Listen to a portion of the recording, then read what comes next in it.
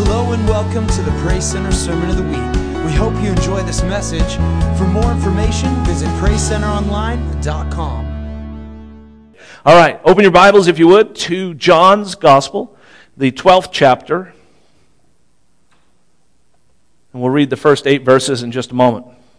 Well, you heard Brent mention it a couple of times, and if you were here last week, you heard Rhonda bring an incredible word to us about prayer. I mean, I felt so inspired by that, and not just prayer, but passionate prayer. That's what really I think was the kicker for me, is that it was like, come on, let's get after this. Let's be passionate about it. Let's go for it. And but it would be sad if we thought, great job, Rhonda, good preaching, and we were inspired, but then nothing changed in our lives, right? That would be in James 4:17 it says, if anyone knows the good they ought to do and doesn't do it, it is sin for them.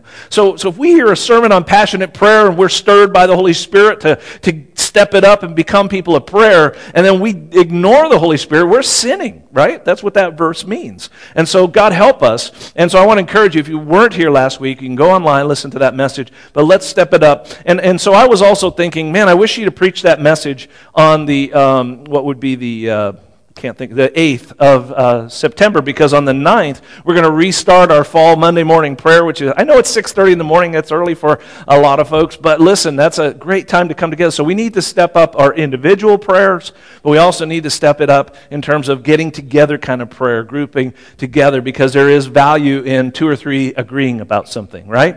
So I want to encourage you as fall comes to consider, pray about, and just become a part of prayer. And if you say you don't like that time, well, you can start another time, and I'll open the door for you, and that'd be great. We'll do a noontime prayer or whatever, but I think we need to do more stuff together. Anyway, all of that, as I was sitting there listening to Rhonda, I felt inspired by the Holy Spirit that the Lord wanted me today to take it in kind of a continuation of her message, but in a different vein, is just the idea of extravagant worship, going after it in worship, and being a people who understand worship is something that is key to who we are. It's essentially what we were created for, is what the Bible tells us, that we would be worshipers of God. So I want us to see a more vibrant life as a worshiper of God. What do you say, Praise Center? All right. It's on the sign, so don't be surprised, right? Okay.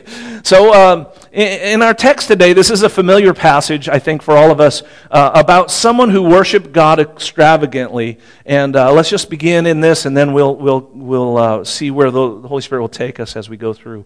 But John 12, verse 1, 6 days before the Passover, Jesus came to Bethany, where Lazarus lived. Now, normally we would pass over those last 3 words and not think much of it. You just think, well, that's just a descriptor of where Jesus was. But I think if you go back one chapter and you read the fact that Lazarus had been dead for 4 days, and then Jesus came and he showed up and he told him, open the tomb, and then he said, Lazarus, come forth, and he came forth. Now suddenly when you read where Lazarus lived, that has a brand new meaning, doesn't it? All right, it's not just describing where he lives, but the fact that he does live, and it's a different thing. So again, where Lazarus lived, whom Jesus had raised from the dead, verse 2, here a dinner was given in Jesus' honor. Martha served, while Lazarus was among those reclining at the table with him. Then Mary, this is Lazarus' sister, took about a pint of pure nard, an expensive perfume. She poured it on Jesus' feet and wiped his feet with her hair. And the house was filled with the fragrance of the perfume. But one of his disciples, Judas Iscariot, who was later to betray him, objected. Why wasn't this perfume sold and the money be given to the poor? It was worth a year's wages. Now, on the surface, that sounds very noble and great.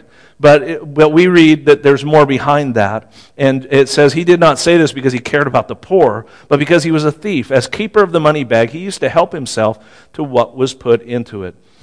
Leave her alone, Jesus replied. It was intended that she should save this perfume for the day of my burial. You will always have the poor among you, but you will not always have me. Amen. I have one other verse I'd like to look at.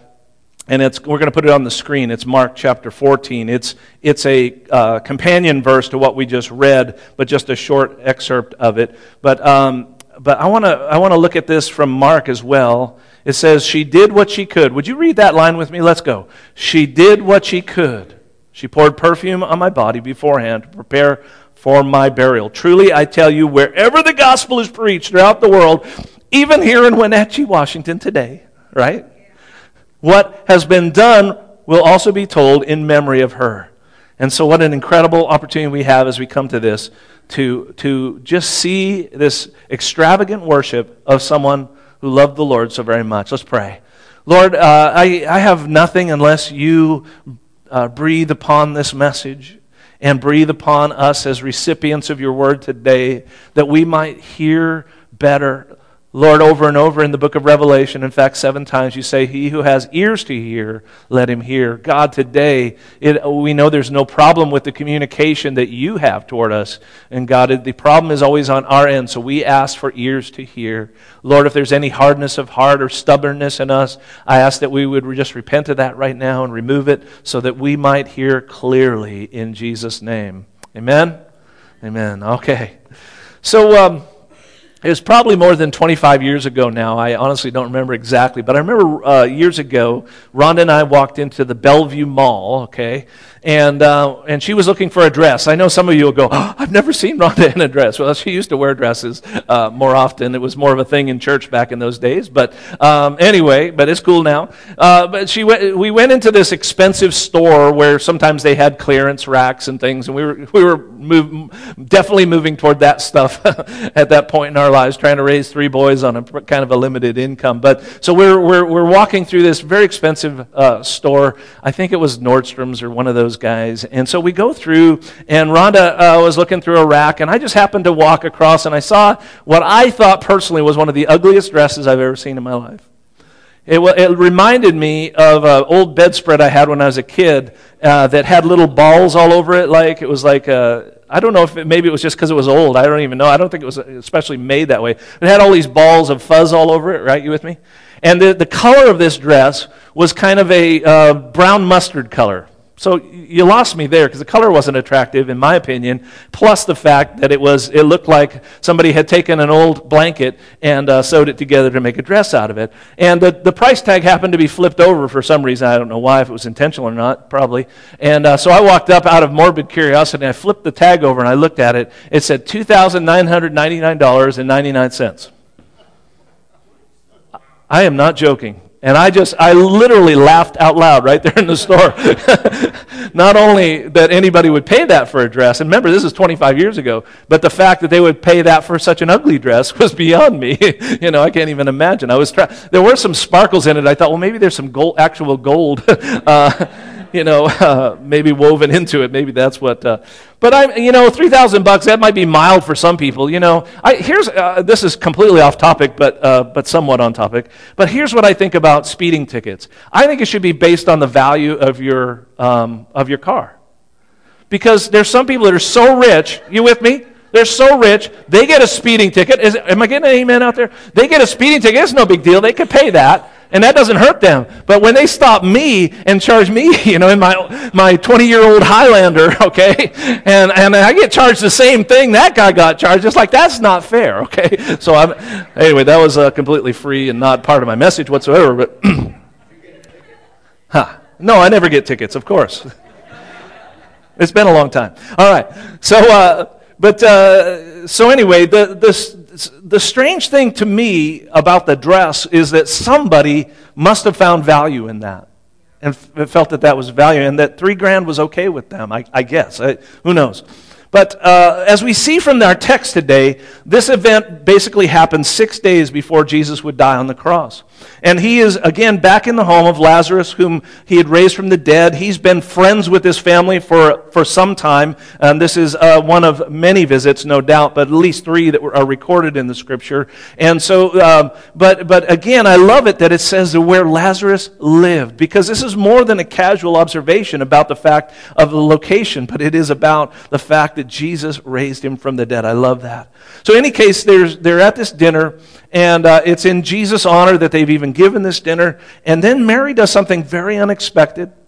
What she felt led to do is not, why she felt led to do it is not known, but we can all imagine the gratefulness that was in her heart because her brother, again, imagine in that society that women on their own, things were more difficult for them. The culture at the time, having a brother at least that was there that could watch over the household and be in charge, that was important to them in their culture. Not so much today, but it was then. And so having Lazarus back from the dead, it meant a whole bunch of different things to them. Not only the fact that they loved him, but then their future was far more secure as they went forward. And so all this gratefulness just welling up in her, and though the text doesn't really tell us, we can imagine that she thought, what can I do for Jesus? What is my most prized possession? What can I give him? And then it dawns on her this expensive perfume, about a pint of it, not very much, a few 16 ounces or so, but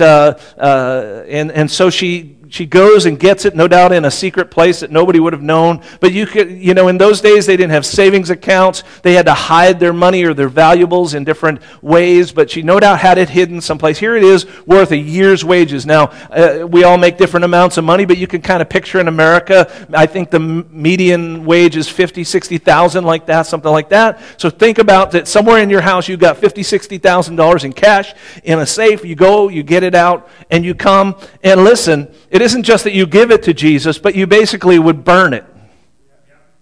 Yeah, you understand what I'm saying? You're just burning it because it's not going to be able to be used anymore after this. And so this is what's going on, and here she has this bottle of perfume that's worth all this money. Now, the cost of that perfume isn't too difficult to imagine. In fact, the most expensive perfume you can buy today, I looked this up as of this year. There was one that was more expensive, but it was mostly that the bottle was made out of precious metals and diamonds, and so it was over $1 million. But this was just, this picture here is of something called Clive Christian No. 1 Imperial Majesty. And it is valued at $12,721 per ounce. And it says that this is a description. It says, the fragrance of this perfume features an enchanting scent of Tahitian vanilla, along with a hint of Rosa centifolis, reminiscent of Aphrodite, the goddess of love and beauty. How do they know what Aphrodite smells like? I think it's a con job myself. Here's what I think. I would rather Rhonda wore $12,000 around her neck and I could smell that money. That's where my head goes. Okay, I'm just being real with you right now. The point is that Mary was extravagant in her worship. And unlike what maybe the disciples thought, or for sure Judas thought, Jesus was so pleased with that. He was so pleased with that. And even now, what Mary did is, again, as Jesus said, it's being told in memory of her right here, right now. This selfless act of worship, this is something I want you to get, and I think this pertains to all of our worship, but the more selfless and the more out there we can get and the more lavish and extravagant we become in our worship, the more the ripple effect of that worship continues on and on and on past the moment. There's something to that about worship and being extravagant, and so here we have this ripple effect for her just going on and on. So what I want to say to you is never underestimate the value of your worship. In a corporate setting like this, when we're worshiping together, but in a private setting as well. Worship is not limited to singing songs. That's an expression of worship. I hope we understand that. But there is so much going on when we worship. So I want to talk real quick here about two things relating to this value of worship. And first of all, I want to talk to you about His value, speaking of Jesus, His value to us. No matter how we worship God, it's going to cost us something. It's supposed to cost something. It is.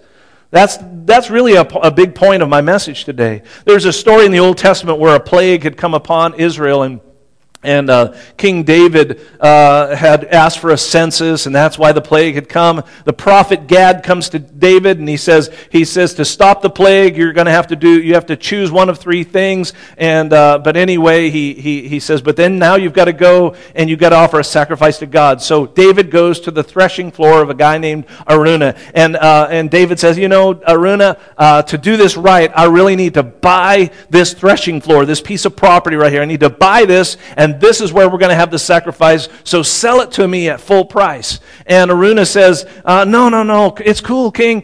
I would just want to give it. I want to give it away. And then that's when David says this profound statement. He says, I will not offer a sacrifice that costs me nothing. And I think if we're talking about a sacrifice of worship, it's going to cost us something. It's going to cost us something. There'll be something to it.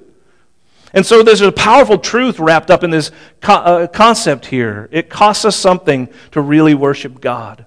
For some, the cost is getting over, listen, and some of you need to hear this, it's getting over your shyness and being able to publicly lift your hands or to begin to express out loud things to God in the midst of the congregation and not be worried. Listen, sometimes the cost is letting go of the concept of what other people think about me. That's huge. That's a big deal. For some, it's an issue of giving time to God. We're so busy. We got so much. Everybody I talk to, hey, how was your week? Oh, it was really busy, Pastor Sal. Really busy. I'd love to just go a whole week and not hear anybody say that to me, But in fact, there was this young man I saw last night, and I was talking to him, I hadn't seen him in a while, and every time I see him, it's the same thing. And he always explains to me how he's working so many jobs, and he's so busy, and it's like, man, you got to have more to your life than that, don't you? But are we taking time for God in all of that busyness? Are we taking time to worship? There's a saying that says time is money. And so sometimes by sacrificing time to be at church and to worship God or to worship privately and devotionally rather than just being busy about the day's stuff, you aren't making money during that time, right? I'm making money because I'm a preacher, but no. But I'm just kidding. Anyway, I am, but I was just joking. Anyway, but you understand that mostly when we come to worship, right? It's not our job, but we are doing a sacrifice that we could be using to make money, but instead we're setting aside time for God. So that makes sense, okay? But shame on us for thinking we could worship God without it costing something. And really, what is it all of this worth? What is this life in Christ? What is our relationship with God worth? Here's something, and I don't want you to think that this is a message about giving money, but you can't escape the fact that what she's giving to the Lord in that moment to worship Him is money related. It's like a savings account. It's a year's worth of wages she's giving. It has value to it. It's incredible value that could have been used for so many other things, but she chose to use it for God. And some people think that your relationship with God is a waste. They do. They think you're offering to God and coming to church. They think that's a waste. Judas couldn't believe that a year's wages was being used, and in that way that was right. It seemed wasteful to him, but his heart was corrupt. So you are doing what God is leading you to do. So some people might say, well, why do you waste your time going to church? Why do you waste your time praying? You're not wasting time. You are using time valuably. Why do you give 10% of your money? People are really hung up on that. That bothers people a lot, that there is this thing called a tithe and giving above and beyond, even offerings as well. They think, what a waste. But here, I'll tell you the truth. Anybody that's tithed regularly knows that you can do more with the 90% because God's helping you than you would ever do with your other 100%, and that I would never not tithe. I'll tell you right now, my whole life I've tithed, and I love the blessings. I love living in the blessings of God. But there's always people who think that your extravagance is over the top. But our motivation is love, and it's not that we prove our love by giving, but worship flows out of love. It really does. There was a story of a pastor who he told this story, of a missionary surgeon that went to the Gaza Strip many years ago, and he was a surgeon, and anyway, he went to this home of this very, very poor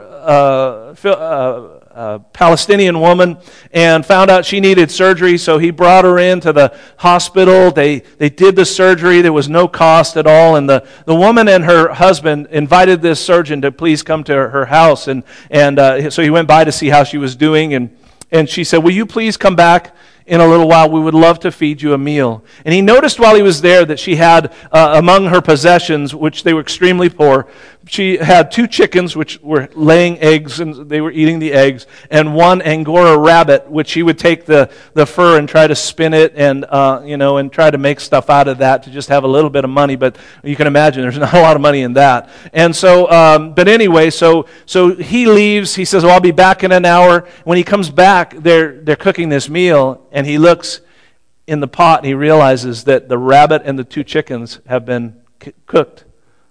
That to her, that he did for her was so important and so great that she was willing to give up everything she basically had to feed this surgeon this meal. And so he wept unashamedly when that began to happen. It's like there was so much gratitude, and I like that. I like that he said that this incident would stay with him forever, and I like that. So we ask again, what is our life worth? I don't mean that your physical life, which God gave us life and breath. That's good, right? But I'm talking about, how about our eternal life? What's that worth to us? And what is eternal life worth? What is it? It has been given to us free of charge, but it is valuable, is it not? Okay. And so why do we hold back it all? Why not give it all to Jesus? He's worthy. I want to show you a scripture and make a quick comment, and then I'll get on to my second and last point. Revelation 5:12. You've no doubt heard this verse or read it before maybe, but it says, this is talking about a time in the future when the people are all gathered around the throne and angels are singing, everybody's singing, and then in a loud voice they sang, "Worthy is the Lamb who was slain," that's speaking of Jesus, "to receive power and wealth and wisdom and strength and honor and glory and praise." And I've read that verse. I can't even tell you how many times. I've preached out of that verse before. I've done all kinds of things. And somehow or another this week I saw something I never saw before. Do you know what it is? The word wealth, exactly. I never thought, it's like you just pass right by it. There's so many great descriptions there. Wealth has never stood out to me. But I thought, wealth, he's worthy to receive wealth. And I thought, he doesn't need wealth, does he? Does God need anything? Of course not. He needs nothing. So what is the Bible talking about when it says he's worthy to receive wealth? In other words, that our giving to him, again, I'm not trying to preach on money, but I'm saying that there is a value to our giving, that he is worthy to receive wealth as well as all these other things. And so when we're giving to God, a lot of times we will hear somebody receive an offering and they'll say, "Hey, we're just going to continue in our worship to God." And you may feel like, well, that's just a con job, by the guys up front trying to get us to think that this is still worship when they're actually just trying to pass the hat. Listen, it's worship to God, because all wealth he deserves all wealth as well. Every bit of wealth you've ever earned in our lives, God is worthy of it all. And so there's something about pouring that out to him. Okay, second, final point. Let me talk about this other aspect here, which is we talked about his value to us. Now let's talk about our value to him. See, there's this other side to the story. I mean, the reason Mary and Martha were giving Jesus a dinner in his honor is because it all started with him. He had shown them incredible love to begin with. Not only in the relationship he had with them, but then, of course, raising their brother from the dead. But even before that all happened, John writes in John 11:5 that Jesus loved Martha and her sister and Lazarus. He loved them. He already pre-loved them. He front-loaded the love before he did all these other things for them. I want to kind of go through a few verses real quick as we kind of talk about this idea of his value to us, or our value to him, excuse me. 1 John 4:19 says, "We love him because he first loved us." See, that's what Mary and Martha did. And I don't know where you are, all of you today. I think I know most of you, but I don't know how you feel about Jesus. This room is filled with mostly people who have already concluded that Jesus loves them and died for them. But others might be saying, well, I'm just not sure. I'm not convinced. Well, let me tell you that no matter how you feel about Christ, never changes how much he feels about you or what he feels about you. He loves you. He has always loved you. He's loved you with an everlasting love. And this is how Scripture describes it in Romans 5:8. But God demonstrates his own love for us in this. While we were still sinners, right? He loved us. While we were apart from God, and he came along and says, I'm just going to love you anyway. All right? And what a lavish gift is that? Doing nothing to deserve it, but he loved us, and he displayed it in the ultimate display. And then John 15:13 through 14, greater love has no one than this, that he laid down his life for his friends. He considered you and me his friends even while we were his enemies. You say, well, when was I an enemy of God?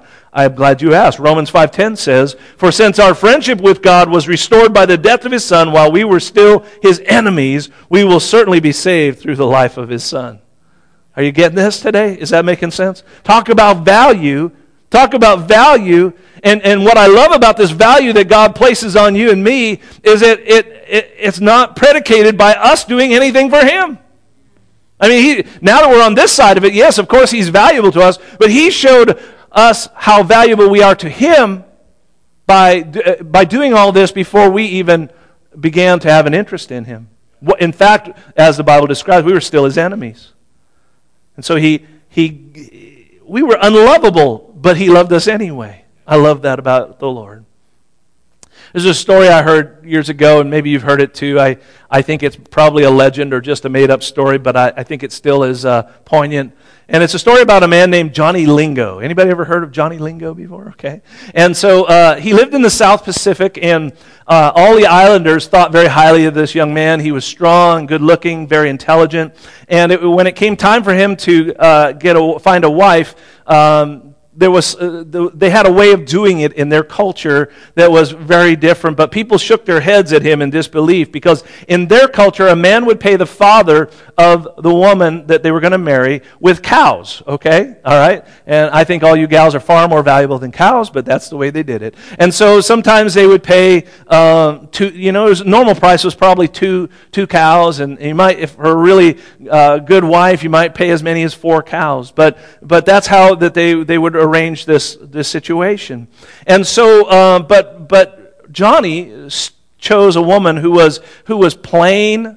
She was skinny. She walked with her shoulders kind of hunched over, her head down all the time. She was hesitant and shy.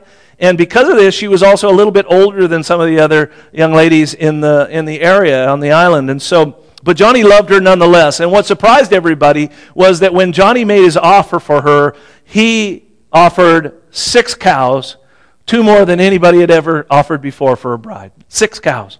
They thought he was nuts. They thought he'd lost his mind. They thought he was crazy for doing this. Why would you do that? And everybody chuckled about it. And in fact, they thought that the father-in-law had put one over on him, like kind of tricked him in some way or something like that. So Johnny Lingo goes and he has his wife and then so eventually a guy comes and he hears this story. He's coming to trade at the island and he hears that she's this downcast kind of hollow girl. But when he finally meets her, she is radiant. She looks lovely. She's got her head held high, her shoulders are back, and she looks amazing. And he's going, "Wait, what happened?" And the truth is that Johnny began to describe that he decided that he was going to value her and show value to her. And as he did, she rose to that occasion. She rose up out of that. And she wasn't shy or plain at all. She was radiant and beautiful. And she discovered she was this is what helped her so much. She discovered that she was worth more than any of the gals on the island. That does a lot. And I think that we need to take that to ourselves. You know that the Savior loves you today.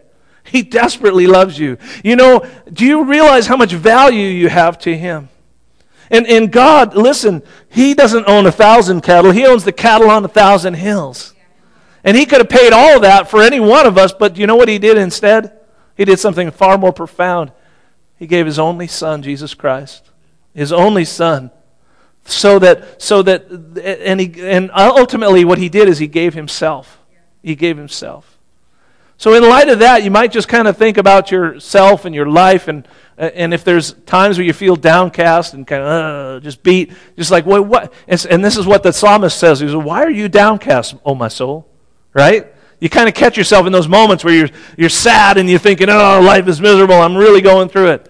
And then you have to kind of grab yourself a little bit and say, "What? Wait. Why are you behaving that way? Why are you downcast, oh my soul?" Put your trust in God. Put your trust in God. So lift your head, church. Throw your shoulders back. Stand tall, because the God of everything gave everything when He gave Himself for you. Praise God. Worship team, come on back up. I want to conclude, go back to that other text that I read and had you repeat. I want to read it one more time. Mark 14, 8 through 9. She did what she could. She did what she could. She poured perfume on his body to prepare for burial. Truly, I tell you, whenever the gospel is preached throughout the world, what she has done be told in memory of her. And I would say to you today that the smell of that perfume that she poured out today is still in the air right now, right here in Wenatchee, Washington. It's the smell of extravagant worship. It really is. The Bible says this in 2 Corinthians 2:15, "For we are to God the aroma of Christ among those who are being saved and those who are perishing." Our worship, our witness to God is a fragrance in a spiritual way to the world around us, a beautiful fragrance of Christ. So let's take inventory, church, of our lives. Could we even ask ourselves, like, what can I give to the Lord? Remember, it's not a sacrifice if it costs us nothing. Where can I go in my worship? What would God have me to do? Maybe only God can answer that question for you, but for some of you here today, maybe, I don't know everyone, maybe you've never even given your life to Him to begin with. And you need to start by inviting Him in and giving Him your life. And then just as Mary and Martha invited Him into their homes, so in a spiritual way you invite Jesus into your life. So I'd like to ask you to close your eyes for a moment. I'm going to ask this question. If you're here today and you have not received Christ, you need to ask Him in. And today would be the day you say, I'm ready to enter into a relationship with someone that would love me that much. If that's you, would you just be bold enough to raise your hand right now, and we'll help lead you in a prayer that would get you going in that relationship with the Lord. It'd be the beginning of that relationship. If that's you, go ahead, raise your hand right now and say, yeah, let's pray. Thank you, Jesus. Let's all of us right now pray for somebody we know needs to know the Lord. Go ahead. Come on. Pray. Pray about it. God, we thank you. God, I lift up my neighbor to you right now. I ask in Jesus' name that I would have more opportunity to speak into his life and invite him, Lord, again to church as I have in the past. Lord, I pray that you would help me to be able to break through, God, whatever is holding him back. But Lord, above all, would you lead him to you through whatever means, in Jesus' name. Thank you, Lord. Let's stand. I asked the worship team to end with a song that we've done for quite some time now, but so it's going to be familiar. That way you may not even have to look at the screen much. You can just go for it. And I want to encourage you today to break free from old patterns of worship today. Let's step it up. Let's the Bible even talks about it, and sometimes we don't take these things seriously, but it says lift your heads. And a lot of times we're not lifting our heads. It says lift your hands. It says come let us worship and bow down. Let us kneel before the Lord our God, our Maker. There's kneeling. There's bowing. Some may feel like God is leading you to even lay on the floor. That's very, very scriptural. Whatever it is, but I'm going to invite you to let it cost you something today. Can I just say it that way? Could it cost us something today to worship the Lord and be lavish and be extravagant in our worship? Just as Rhonda preached last week, to be going forward in prayer, could we just take a step up in terms of our worship? We need to be ready to give everything as we come into worship. Here's what I just want to say as I'm getting ready to walk down. If it feels comfortable, you're not doing it right. I'm just going to be real with you, all right? You think, I'm going to stay in my comfort zone. You're not getting it. Go reach into that recess of your heart and your life. Grab that jar of perfume, bring it out, and break that jar open. And come to the Lord today with a new expression of worship, vocally raising our voices more, clapping our hands, whatever it is. I leave that between you and the Holy Spirit, but come out of your shell and give everything to God through worship in Jesus' name. Do you agree? Thank you for listening to Praise Center's Sermon of the Week. Don't forget, for more information, visit PraiseCenterOnline.com.